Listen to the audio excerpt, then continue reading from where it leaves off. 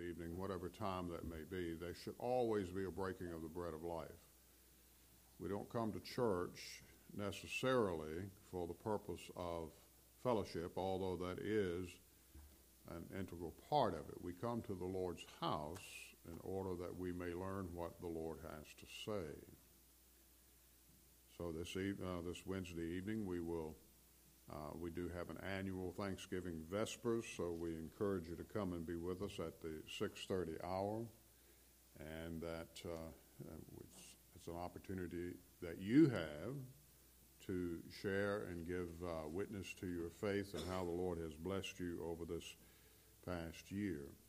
So that's this coming Wednesday evening at the 6:30 hour. With that in mind, Brother Vance has been teaching us about assurance of our faith, a marvelous study, and I would encourage you, if you haven't been here, haven't been able to be here, they should be on our website and on sermon audio.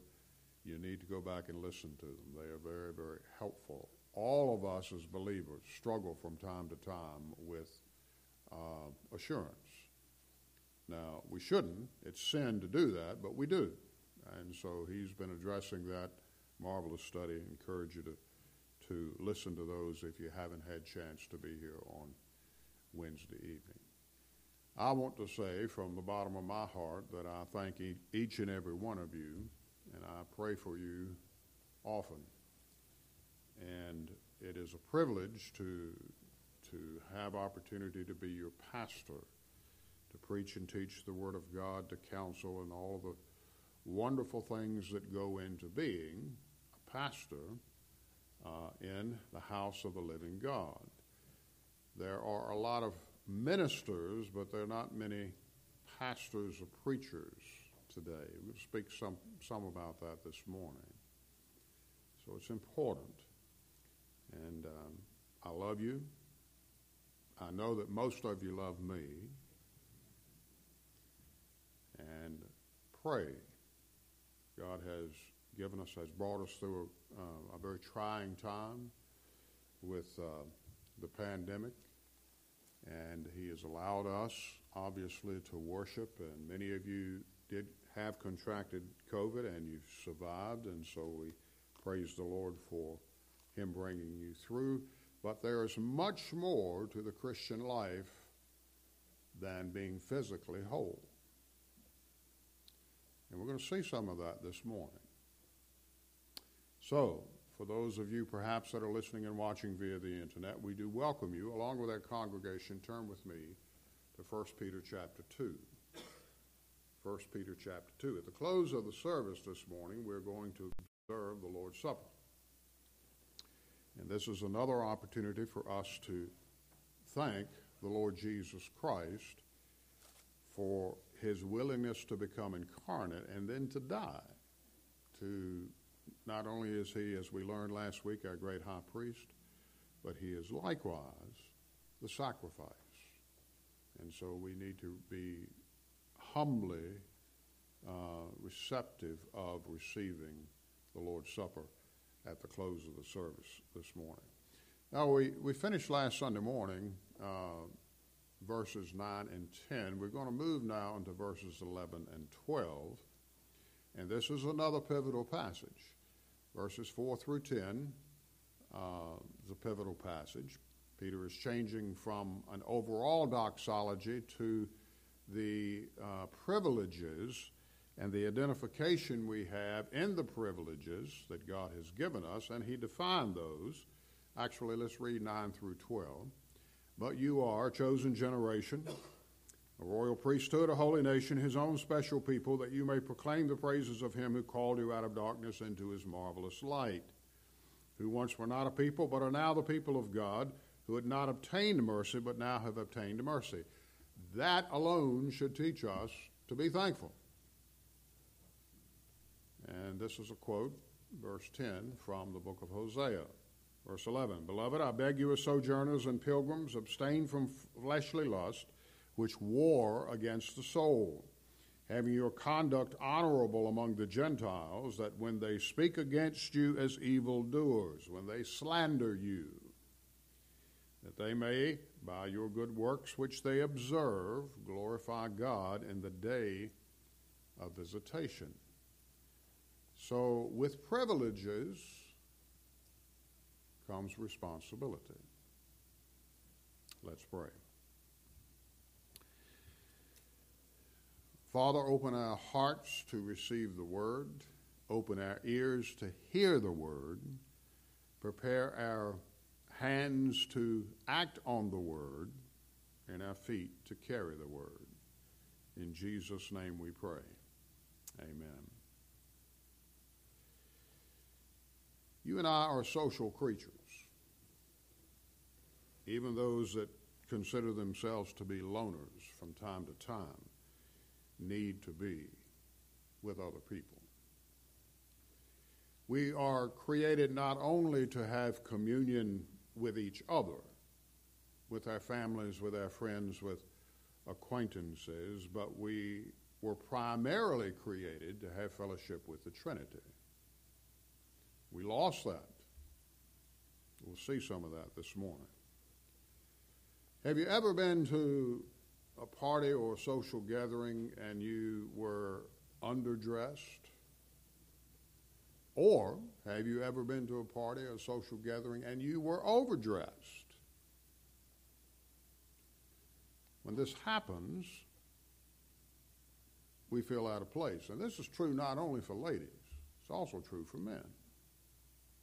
We're very sensitive to our acceptance by other people. Are we as sensitive about our acceptance in the Lord Jesus Christ? Basically what Peter is saying here. We hate to be out of place. Yet, there are times when we have been out of place socially, and we should be uncomfortable when we are out of place morally and spiritually, especially for those that claim to know the Lord Jesus as Savior. First slide, brother. So we're looking this morning, this passage actually began back in verse 4 of chapter 2, and this begins, again, another thought process. We're looking at honoring the cornerstone and his gospel, and of course that's the Lord Jesus Christ. And this morning I want to focus on our bounty, because we are bountifully blessed. 100 years, maybe 200 years ago, even kings did not have the comforts that you and I have now. Kings could not adjust the thermostat. Kings could not eat as healthily. Kings did not have the physicians that you and I have today. And we take all of these for granted. Peter has two epistles that are contained here in the New Testament. We're in 1 Peter. They are pastoral epistles. In other words, they are written by Peter to comfort people, to encourage people, and yes, to challenge people. The Word of God always challenges us. These epistles speak to us about the promises of God in a sin-devastated world, and all we need to do is look about the world. We'll see some of that this morning. And these epistles are written to instruct us how we are to live for Jesus Christ within a world that's devastated by sin. The reason the world's devastated by sin is because of me, because of you. We're sinners, needing to be born again. German philosopher by the name of Heine said, "You show me your redeemed life, and I might be inclined to believe in your Redeemer." Alexander MacLaren, a great Scottish preacher, in fact, I used his commentary when we went through Genesis, and using it now when we're going through Exodus on Sunday night. He wrote this: The world takes its notions of God most of all from the people who say that they belong to God's family. They read us a great deal more than they read the Bible. In fact, many believers today, for one reason or another, don't read the Bible. In fact, he said, they see us. They only hear about Jesus Christ. Now, McLaren lived in the 19th century, so this quote is 150 or so years old. So imagine what this would mean today. It's been said that some of us speak so loudly about what we do that no one can hear what we say. Jesus had a word for this. He would call it hypocrisy. And yes, all of us from time to time are hypocrites, but there's good news. Jesus loves and saves hypocrites. We learned just a couple of weeks ago that God is for the losers, not for the winners. He's for losers. He's for zeros. Those are the people that he saves. And these are the ones that he calls out of darkness into his marvelous light. Jesus said, Sermon on the Mount, we've been reading a portion of this on Sunday morning, or quoting a portion from the Sermon on the Mount, and he said later on in the passage, he says, let your light so shine before men that they may see your good works and glorify your Father in heaven. Peter heard these words. Peter says almost exactly the same thing in verses 11 and 12, primarily verse 12. He says, we want you to live honorably among the Gentiles, among the pagans. That word's better translated pagans.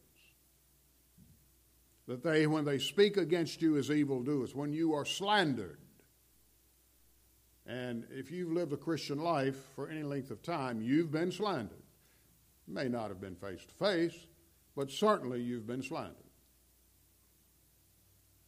Preachers, teachers that proclaim the Word of God have been slandered. I was listening to a message this morning by Dr. Martin Lloyd-Jones, a message that he preached 60 years ago now, from this very passage. And he went on to observe that there was a man in his congregation. He pastored Westminster Church in London for a number of years. And there was a man in his congregation that had been converted from a life of alcohol excess, from a life of gambling, from a life of basically just not taking care of his family. And the Lord marvelously saved him, as he did you and I. Every person that's ever been born again is marvelously saved and graciously saved.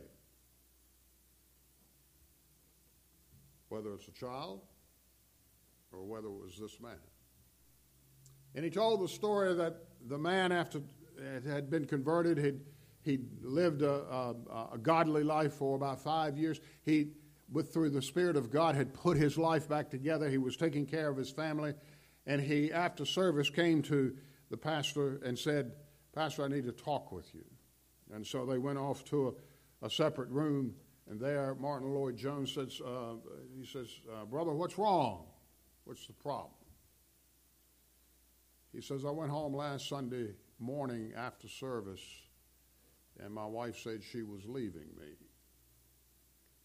And she told me in no uncertain terms that she would prefer that I still drank, that I still didn't work, that I still didn't gamble, rather than come home from church and tell me about Jesus.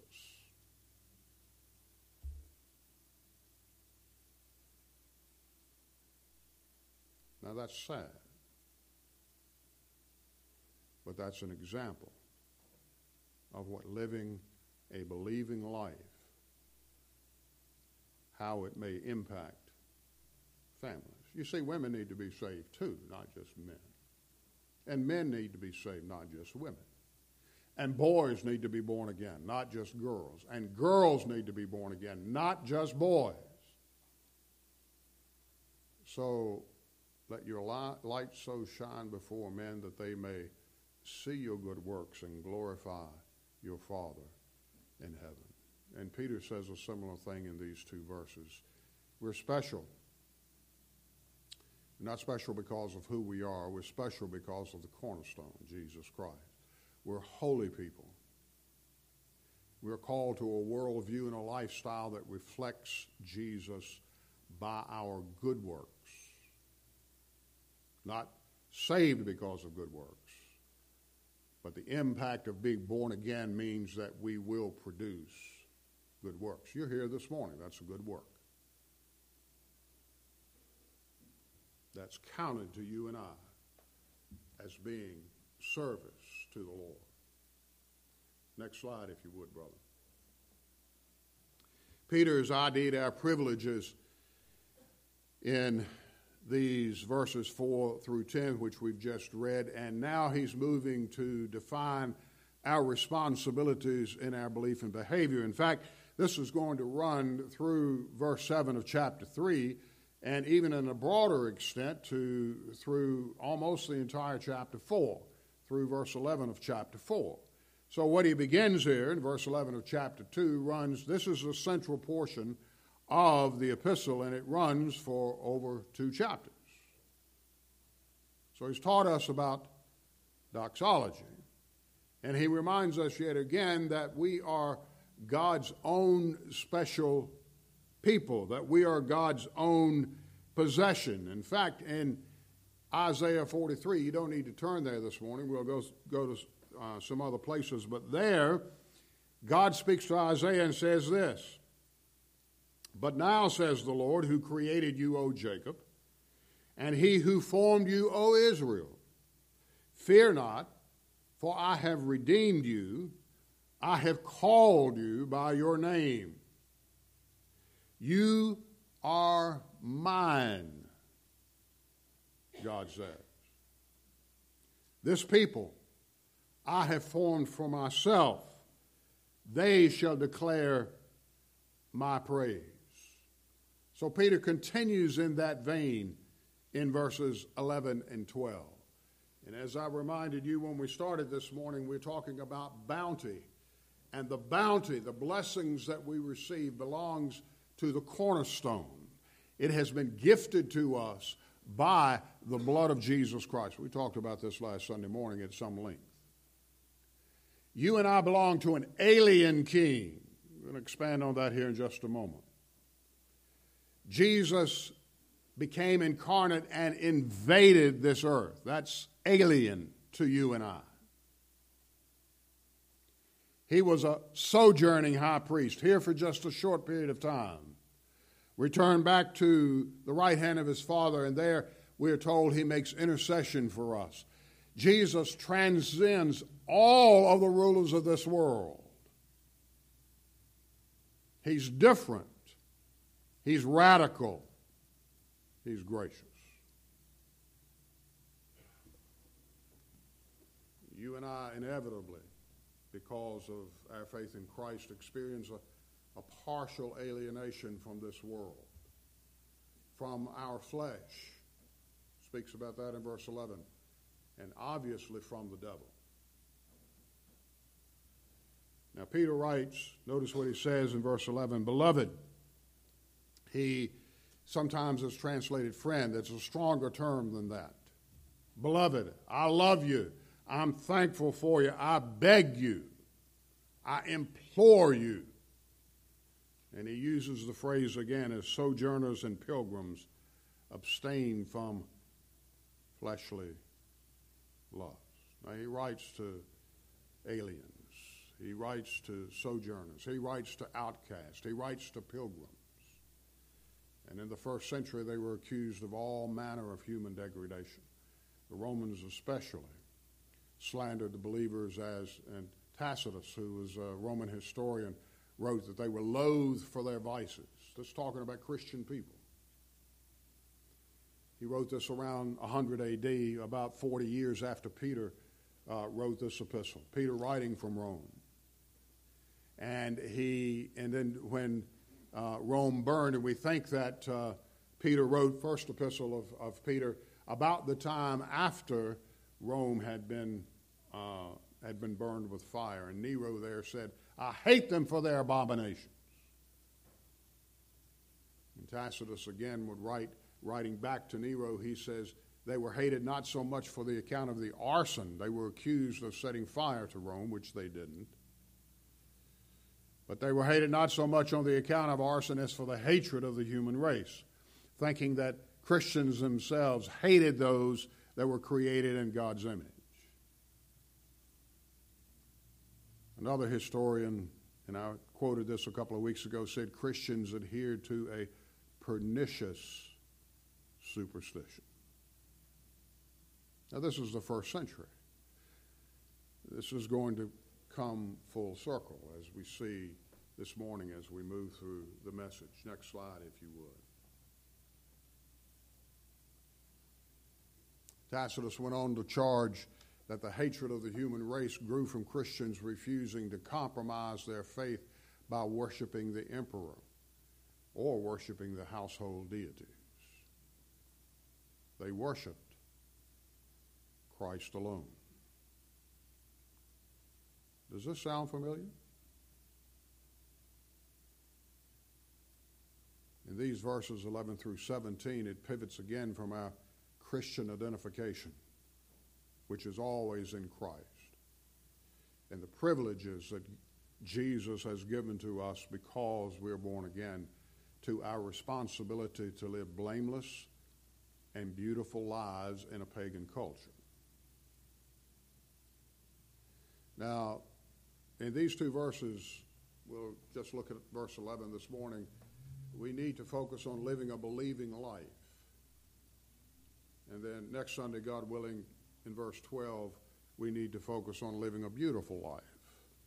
A bountiful life, a believing life, a beautiful life. And to live a believing life, we must know how to abstain from fleshly lust, which war against our souls.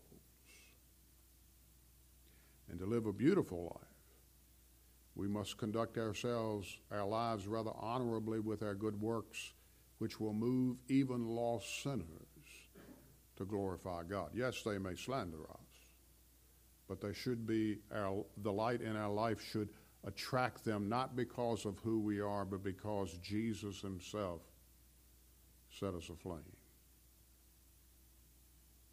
So let's look at verse 11 this morning, living a believing life.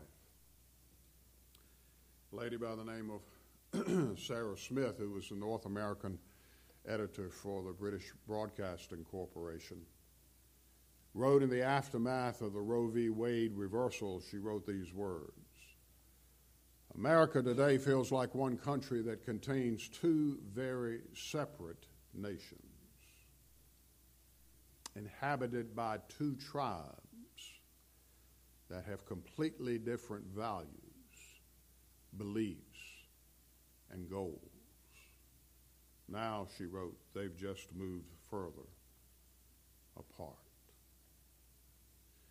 This was written in June of this year. It speaks to the fact that there are those that claim Jesus Christ that do not abstain from fleshly lusts. Next slide, if you would. Believing people. And this is defined by the Word of God. This is not my opinion. This is defined by the Word of God. Peter has written about it here in these first two chapters. Believing people, those who claim Jesus, take the Bible seriously. It's not just a good old-fashioned tale from the good book. It's the Word of God. There are many good books, but this is the Word of God. And believing people are those who love and follow the Lord Jesus. Not only love him, but follow him. There's a difference. I love my dog, sort of, most of the time, but I don't follow him. Love Jesus and follow him. And as such, Peter writes here, I beg you, sojourners and pilgrims. As such, we should always be aware that you and I are sojourners and exiles in a world that was at one time very familiar to us. Our home is not here. We are, as the old hymn says, we're just a passing through. Most of us have set down roots. Now think about this. What does it look like to live in a supposed Christian country, which we have never been, that doesn't like what Christians believe? You can't be, there are certain doctrines and teachings that you must believe in order to be Christian. And across this great land, although there are many that do believe, that's what we're talking about, living a believing life, the vast majority do not believe what's taught in the Bible. What does that mean to us that they don't like what we believe? Or we live in a country where most people don't like the way we think. And why is that? Because our worldview is based on the authority of the Word of God, the authority of the Word of God. Now we're going to look at three quotes here. One about 50 years ago. Francis Schaeffer, a remarkable book. And I read it a number of years ago. I reread portions of it. Francis Schaeffer, who is now with the Lord, in 1976 wrote a book entitled How Then Shall We Live? Remarkable book. And in this book, he was very prescient. He was looking ahead, and he imagined what might fill the vacuum that is lost, that is left by the loss of Christian principles, that's grounded in the culture, in the educational systems 50 years ago, and the moral life of the nation. You can go back and read this book, and it's every bit as up to date today as it was then.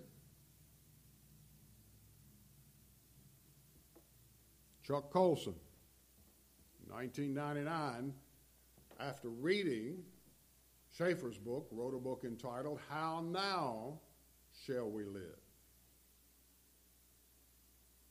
And in this book, he says, he observed the vacuum of Christian faith that Schaeffer had said 20 years before. And he wrote, our minds are to be renewed by the truth of God that is given to us in the Word of God. And therefore, we forsake either some kind of crazy optimism or dreadful pessimism by embracing what we might refer to as biblical realism. From this enthusiasm, and the word enthusiasm comes from a pagan word meaning basically to be entertained, to this dreadful depression and pessimism, this woe is me. And he says we're to filter all of this by looking at the Word of God and realizing that what we're seeing is a sinful earth, one that we should abstain from fleshly lusts. Next slide. Just this year, Carl Trueman wrote a book entitled Strange New World: How Thinkers and Activists Redefined Identity and Sparked the Sexual Revolution. And he wrote this: the era when Christians could disagree with the broader convictions of the secular world and yet still find themselves respected as decent members of society at large is coming to an end, if indeed it is not ended already. Many of us are now living as strangers in a strange new world. 3 quotes from men over the past 50 years. So times have come full circle since Peter wrote his epistles. How were first century believers to counter their godless times? Because how they countered them is how you and I today counter them. Well, Peter says, in summary, he wrote that believers, go back and look at verse 22 of chapter 1. He said, believers have purified the souls in obeying the truth through the Spirit in sincere love of the brethren, and that we are to love one another fervently with a pure heart. That's the first thing. We've been purified by the Word of God. Secondly, he says, verse 2 of chapter 2, he says we are, well, look at verse 1. Therefore, laying aside all malice, all deceit, hypocrisy, envy, and all evil speaking as newborn babes, desire the pure milk of the Word that you may grow thereby, if indeed you have tasted that the Lord is gracious. So we've been purified by the Word, and we should desire the Word.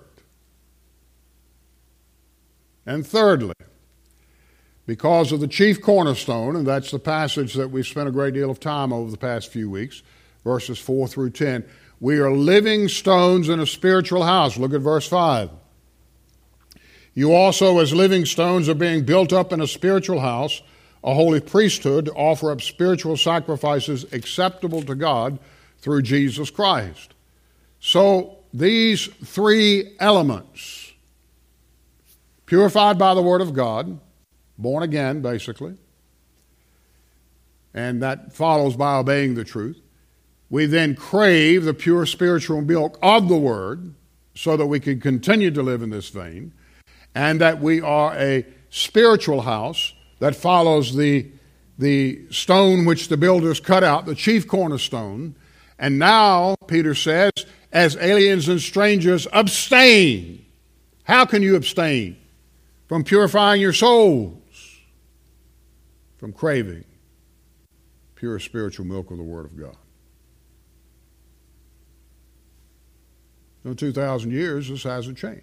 How do we counter the culture? That's how.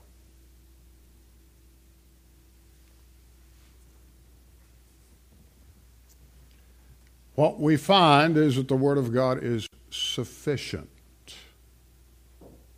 Nothing needs to be added to it. It is sufficient.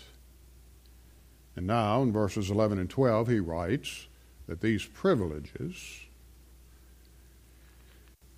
aliens and strangers are to shoulder, well, because of these privileges, we're to shoulder the responsibility of living a blameless life, a believing life, by abstaining from sin,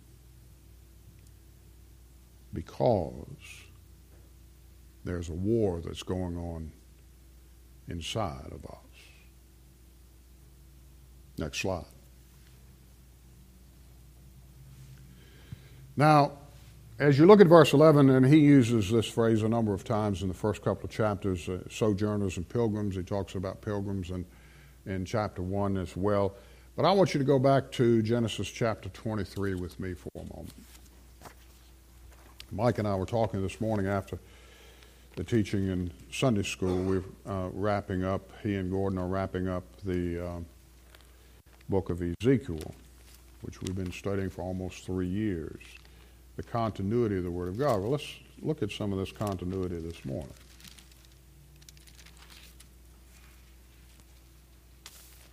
Look at verse 1. Chapter 23 of Genesis. Sarah lived 127 years. These were the years of the life of Sarah. So Sarah died in Kirjath Arba, that is Hebron, in the land of Canaan, and Abraham came to mourn for Sarah and to weep for her. Sarah actually and Abraham are going to be mentioned in chapter 3 of 1 Peter. Then Abraham stood up from before his dead and spoke to the sons of Heth, saying, I am a foreigner and a visitor among you. Abraham was from the land of the Ur of Chaldees, north of this particular land that he now was a sojourner in.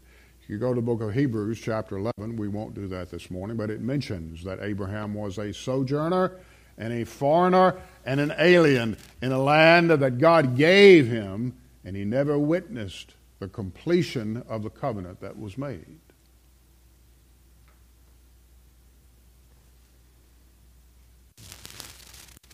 So he says, I'm a foreigner, I'm a visitor, give me property for a burial place among you that I may bury my dead out of my sight. And this is the cave of Machpelah. The first one buried there was his first wife, Sarah. So Peter uses the phrase aliens and strangers or sojourners, whatever your translation may have there. This draws readers into the continuity with Israel. Israel began its history as aliens in Egypt. And because of their disobedience, they lived much of their history as resident aliens and foreigners in exile. As believers, we're not any different.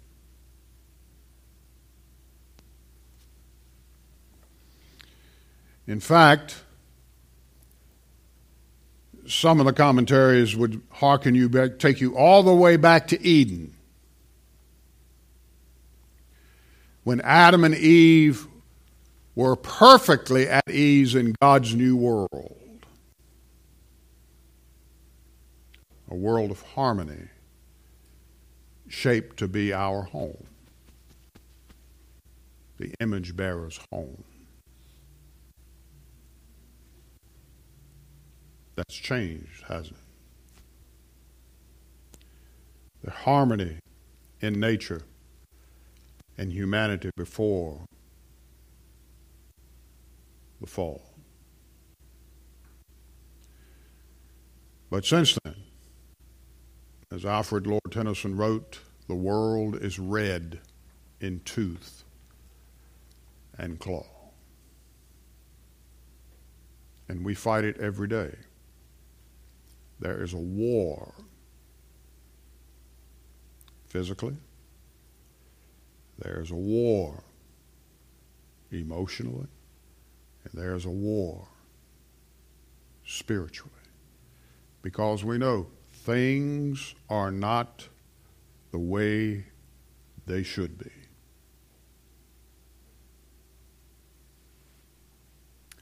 Because of our pilgrim status, Peter says, all true believers experience from time to time at least a partial alienation from our culture. This was true for the diaspora for the time that Peter wrote, and it's true today. And when we come to faith alone in Christ alone, we become citizens of the heavenly city. Turn with me to Hebrews chapter 12. We've put our roots down deeply here, have we not? And listen, I have too. But this world, as believers, is temporary.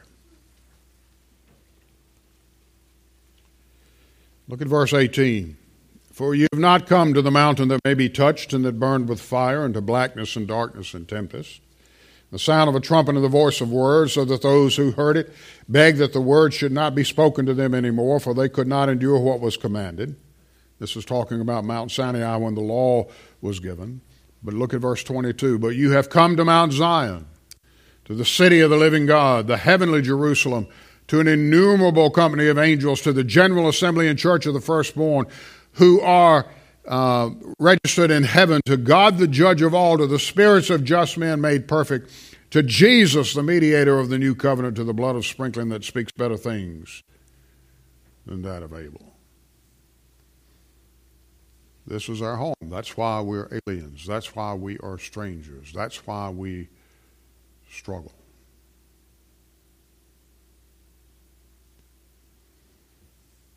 Do we feel alienated in our country? I think sometimes we do.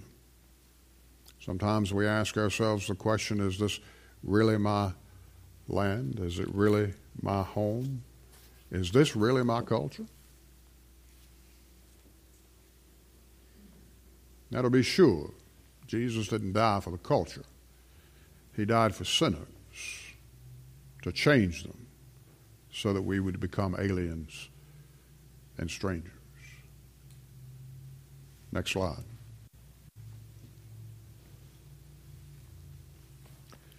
And so Peter is writing here to these individuals, and he's writing to Flat Creek family. Same way. No different. He's writing that you and I evidence a believing life, and that people could see the belief in our life because we abstain from lust that indeed war for our souls. The word abstain there means to keep away from, to avoid continually. There's an active portion to this word. Avoid continually the desires of the flesh. And he's not just speaking here of sexual desires. There are many, many more desires of the flesh. Pride is a desire of the flesh. Power is a desire of the flesh. A longing for something that is jealousy or envy is a desire of the flesh. All of these things. And it literally means don't let yourself indulge in these things at all. He began chapter 2 by saying a very similar thing. So when you read the Word of God, and this is one of the reasons that people don't like what we stand for, this is one of the reasons that people don't like what we think. In fact, people will tell you today what you think, won't they? Is this consistent with our culture's thoughts that feelings are morally neutral? And the culture thinks that anyone that speaks against these disparages anyone that declare that some feelings or desires are wrong?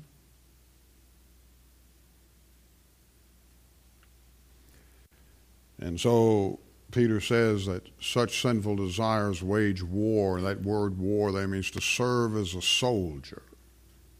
Paul would write in Ephesians chapter 6 that we're to put on the whole armor of God. Why is that? Because we're soldiers.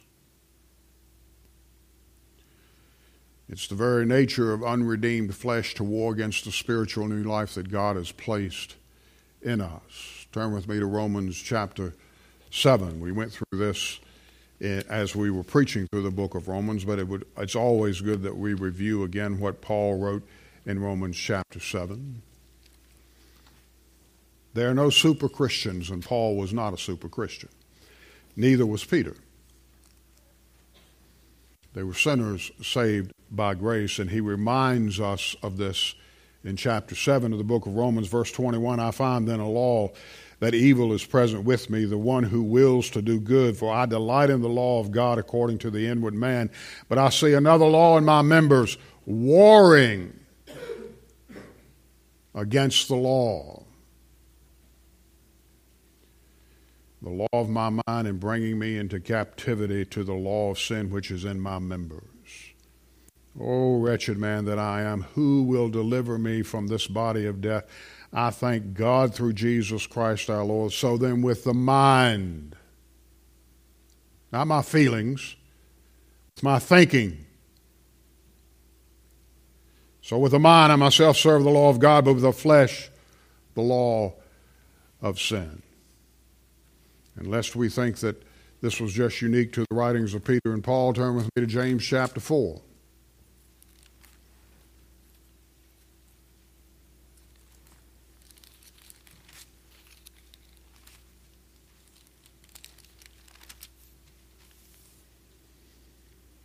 Verse 1, where do wars and fights come from among you? Do they not come from your desire for pleasure? Peter says, abstain. James says, these wars come from your desire for pleasure, for comfort, that war in your members. You lust and do not have.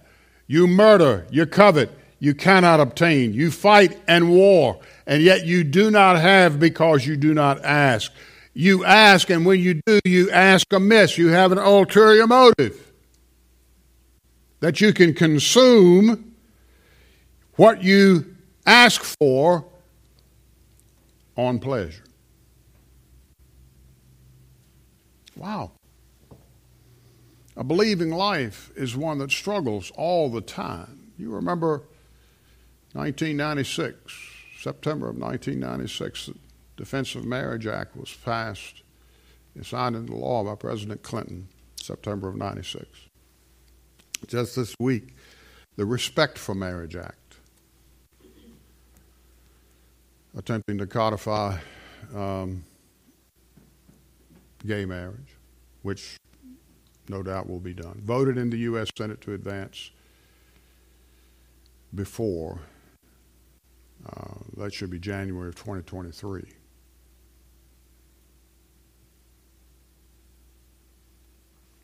Are we different? Next slide. Long quote from Alistair Begg. Some of you listen to him. You should listen to him. He's a wonderful man of God. We're suddenly using words that used to be clearly defined that have apparently lost all their definition. And suddenly a word like marriage, or an institution like marriage, understood throughout time as between one man and one woman. And this goes all the way back to pagan cultures. This is not new. To affirm that now is to be regarded as bigoted. When the Christian affirms these things, affirms the fact that society can only be strong and happy where the marriage bond is held in honor. Instead of people standing up and saying, well, that is so wonderful, it helps our nation. No, it's regarded as a threat to the well-being of the culture. That has actually decided that the self, the you, the me, the thinking, the feeling, the doing part of me is actually at the center of the moral universe.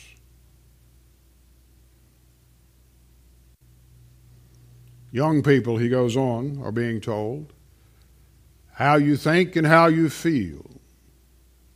And what you desire is the key to your entire existence. And you can make sense of yourself in that way.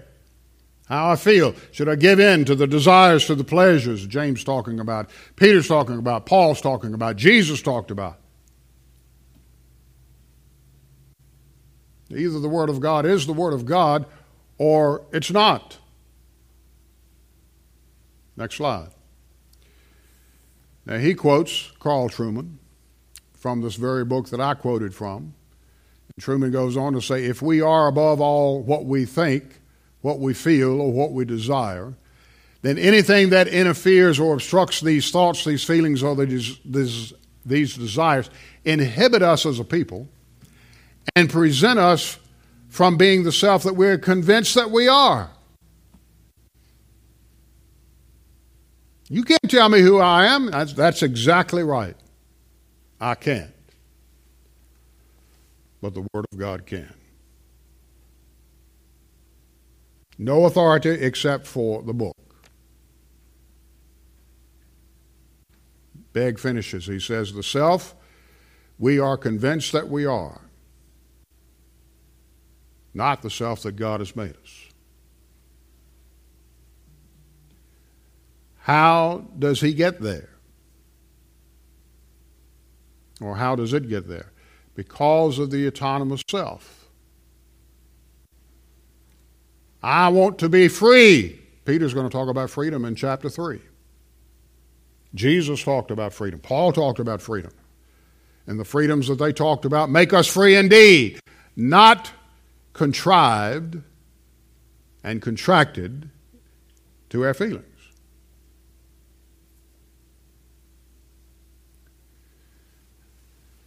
Now, he said there was a journal that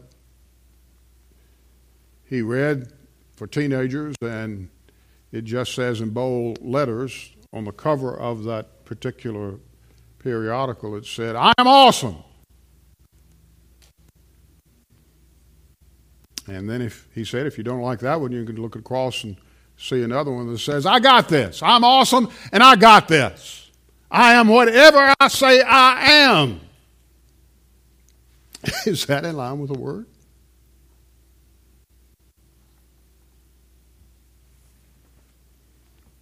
Despite biology, I am whatever I say I am. Despite biology, which is a science. The last time I checked, it was a science. Despite sociology, and definitely despite any of that Bible stuff. Don't confuse me with the facts, my mind's already made up. Believers, now here's the thing, draw this to a close. We are at war with sin every day. I fight the sin in my members every day. And here's the other thing. So do unbelievers.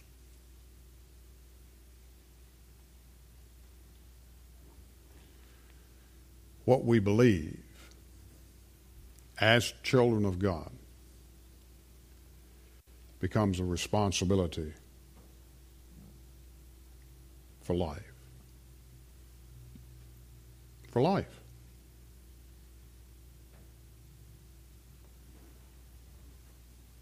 If abortion is murder for you and I, it's murder for others. If the kowtowing to the culture, just this week, the Mormon Church, because the Mormon Church is a cult anyway, they said, okay, we'll codify gay marriage. And for years they fought against it. But now we want to bring everybody. And listen, no difference in homosexual sin and heterosexual sin. No difference. None.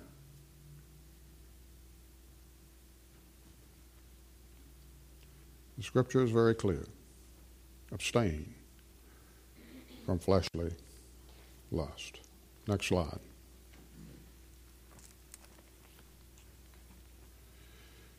Peter knew then, and he wrote to us now, that human cultures are corrupt.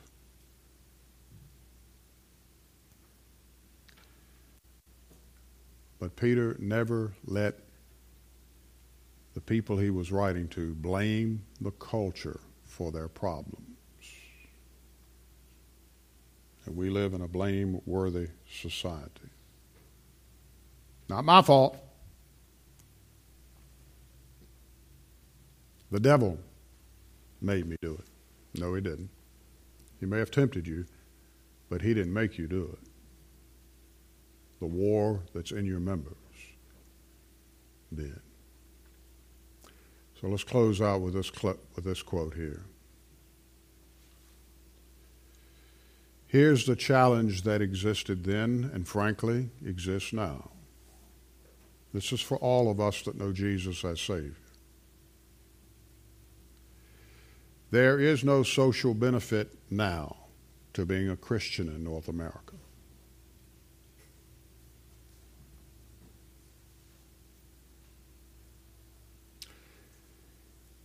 People don't go, "Oh, we've got some wonderful Christians here today. We thought we'd like to introduce you to them." No, they don't do that at all anymore. You may find it in church, but outside of church. And why is that? because there is a prevailing hostility against the teaching of the Bible. And therefore against those who will affirm the teaching of the Bible. And those who will eventually live it out.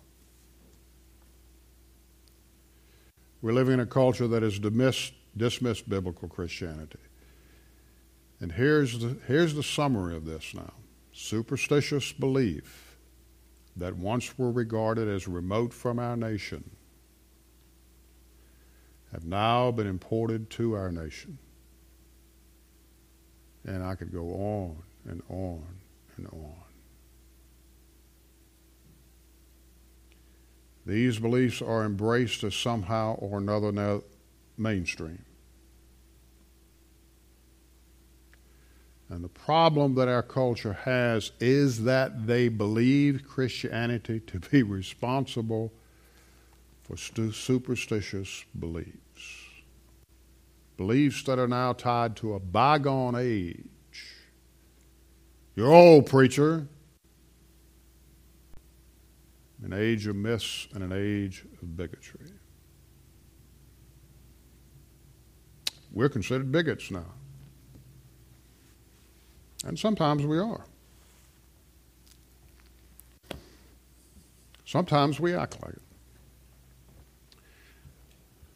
But abstaining from fleshly lust and living a believing life brings glory and honor to God the Father. We'll close with this morning. When Robbie was undergoing her radiation for cancer treatment, she had a dear nurse that assisted her at UVA. And this lady was about our age, perhaps a little younger, because I'm just about older than everybody now except Willie. And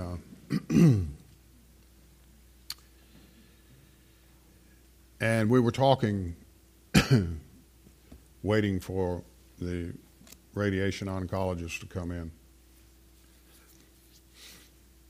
And the lady we were talking about abortion, as a matter of fact. And she said, I cannot make my position known here. She said, I made the statement once before in a group of other nurses, and one of the younger nurses said to me, I can't wait till you retire so we can get our way.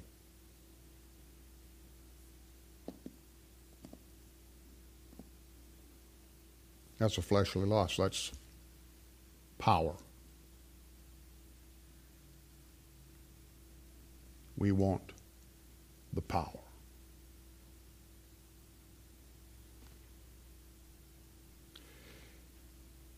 I'm thankful for America. I'm thankful I was born here. And God give me grace, perhaps I'll die here. But this world is not my home. I love it. Love my family, love y'all, but this world is not my home.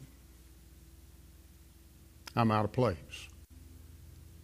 Are you out of place? And are you thankful that as a believer you're out of place? Father, into thy hands we commit the remainder of this service. We ask that you would use it by your power and for your glory.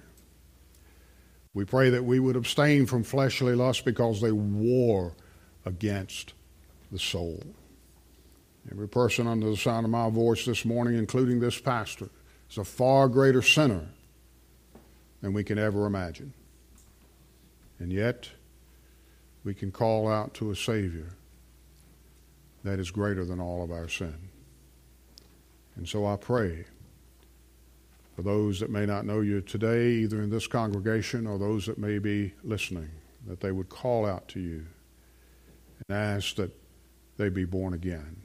And because of your love and faithfulness, you gift them with faith. They come to know Jesus alone as Savior. And they become like the rest of us that know you, aliens and strangers in a foreign land. Have your sweet will, your divine way in the remainder of this service today. In Jesus' name I pray. Amen.